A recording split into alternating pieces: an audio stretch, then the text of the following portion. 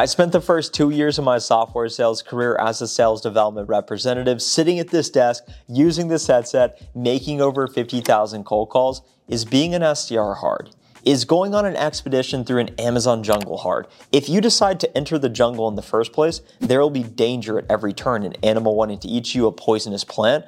But throughout the journey, there will be beauty. You will grow as a person. And if you happen to reach the other side, that's where the treasure awaits you. Similar to a career in software sales, if you decide to enter the arena and start out as an entry-level SDR, which is what I did, you have the opportunity to learn how to master pipeline generation. I've promoted over 6 times with those skills. I've 4x my income. And in today's video, I'm going to talk to you about 3 strategies I use to promote sooner rather than later from a sales development representative to an account executive and to make the role less hard. I started my day this morning by speaking to a group of 15 SDRs in my company. And if you stick around until the end of the video, I'm going to share with you the one thing I wish I knew earlier in my software sales career as an SDR. If you enjoy my videos, hit the like button right now and comment the cherry emoji down below for the algorithm. Our goal is 15,000 subscribers, so subscribe now if you haven't already. To lay the foundation, sales development representative, business development representative, it's basically the same position.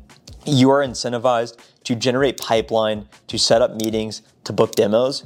You are paid to be told no. You basically sit at a desk like one of these right here. You work with account executives. That's what I do. I close deals. I have thousands of companies in my name, my book of business. You as my SDR, we'll talk weekly and I'll say, go focus on these accounts. Go and try and set me meetings in these accounts. You will cold call. You'll send cold emails. You'll prospect. You'll go find the ideal buyer personas in these accounts. You'll set up meetings. If it's a good meeting, I'll qualify the opportunity and it will be pipeline. And we want a lot of pipeline because more pipeline leads to more revenue.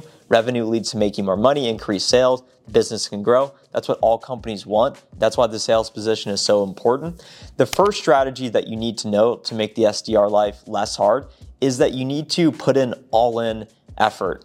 And what this looks like is imagine the tallest tree in the Amazon jungle. It is all in sucking up all of the nutrients, all of the sunlight, all of the water, and conquering all of the trees around it to get all of the resources so that it can grow and thrive and be the biggest tree. If you want to be the top performer in the office and the best SDR around, what you need to do is absorb all of the resources and understanding around you.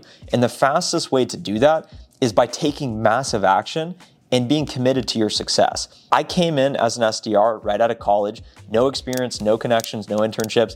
They handed me a headset, they gave me a script, and they said, Trent, start calling. And then imagine sitting at one of these desks right here, everyone's in the office, and everyone can hear you fail on a public scale. And they said, Trent, you sound like a used car salesman. I didn't come in, I wasn't very good. My first month, I absolutely failed. And I had that call to sales moment where you say, is sales really for me? So I went up and set up time with the leader at the office, one of the first dozen employees of my company that exited for $8 billion.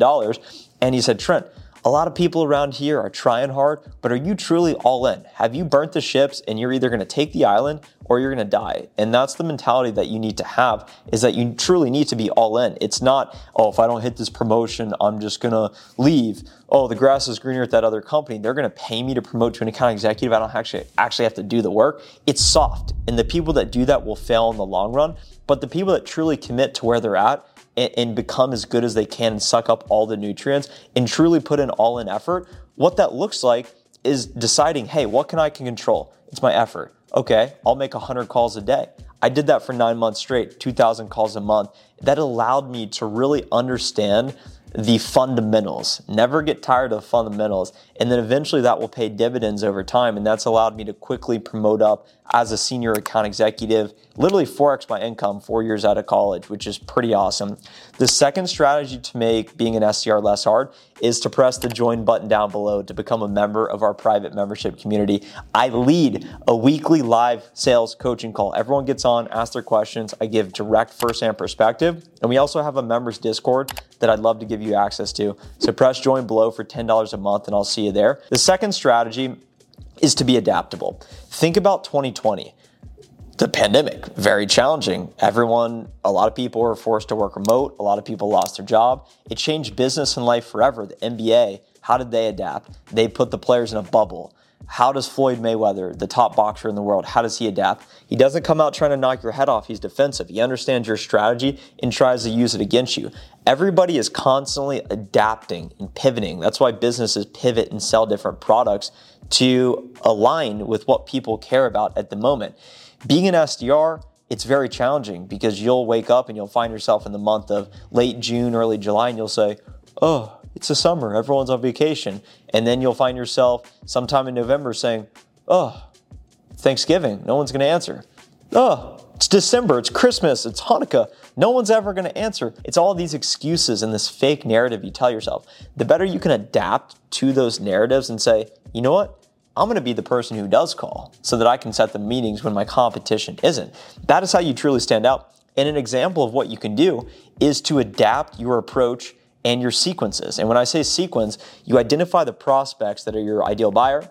We use a tool called Outreach. They're not a sponsor. I'm a net promoter. And you add them to a sequence, which is basically automate your tasks and keeps track of it. So your calls and your emails. So over the course of 23 days, I'm basically calling the prospects 8 to 9 times and emailing them 8 to 9 times as well. So it's very aggressive. And then when you work in the automated voice messages, by the end of that month, it's unavoidable that they will know my name or my company name. There's just no way around it because I'm going to get to them eventually. But what I do is I constantly update that messaging every month, every 2 months, so that it's fresh with what I know is top of mind with my prospects, with my customers. I'm constantly adapting and then taking in, okay, we're headed to an economic recession. How can I adapt my messaging to make it more relevant to them? How can I adapt my approach based on product updates?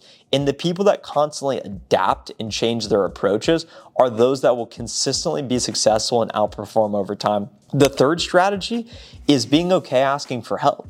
Is guys, which many of you are, we don't naturally want to ask for help. We want to be the dominant person that knows all the answers, that never appears weak or vulnerable. But what you got to do when you're new in your career, or even when you're 4 years in, like myself, who thinks I'm a veteran, but I'm not, I still ask for help for this day. Before any new promotion, before any new role, even when I'm just static in my current position, I will look at people that I admire and I respect what they're doing, whether it be their work ethic, a particular skill, their internal brand, something about them intrigues me.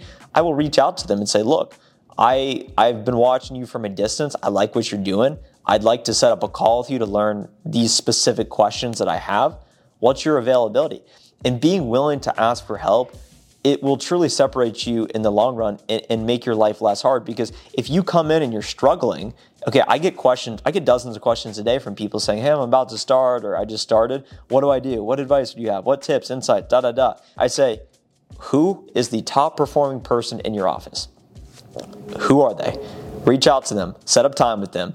And then whatever you think you are struggling with, or you don't understand, or you don't know how to do well, ask them, how do they do that? How do they think about that? And literally copy what they do in your own way. Sales is all about imitation, doing what's working at the moment. You don't get any points for being original. You don't get any extra points for coming up with some crazy messaging. It's all about what works. How can I consistently repeat it, rinse it, and do it over time? And if you are interested in my specific talk track that I've used to make over 50,000 cold calls, I built a course that I put a lot of time into. It, of course, is paid. But what I've found is if you don't make the investment in yourself, you're not going to actually take it serious. So the first link in the description below will be my B2B cold calling sales strategy and script if you're interested in checking that out. We've got some tremendous feedback so far. Anyways, life of an SDR, it's absolutely worth it. I want to see you on the other side. If you make it through the jungle and avoid all the rejection, the challenges, the thought about giving up, you'll eventually be rewarded economically, and you'll also be more confident in life because you're able to communicate more effectively, succinctly, and say more with less words. And I think that that's really what communication and human relations are all about. If you enjoyed today's video, hit the like button now. Of course, I know you've already commented the cherry emoji down below. Subscribe to the channel if you have not as well. And I'll talk to you in the next video. Have a good day. Bye.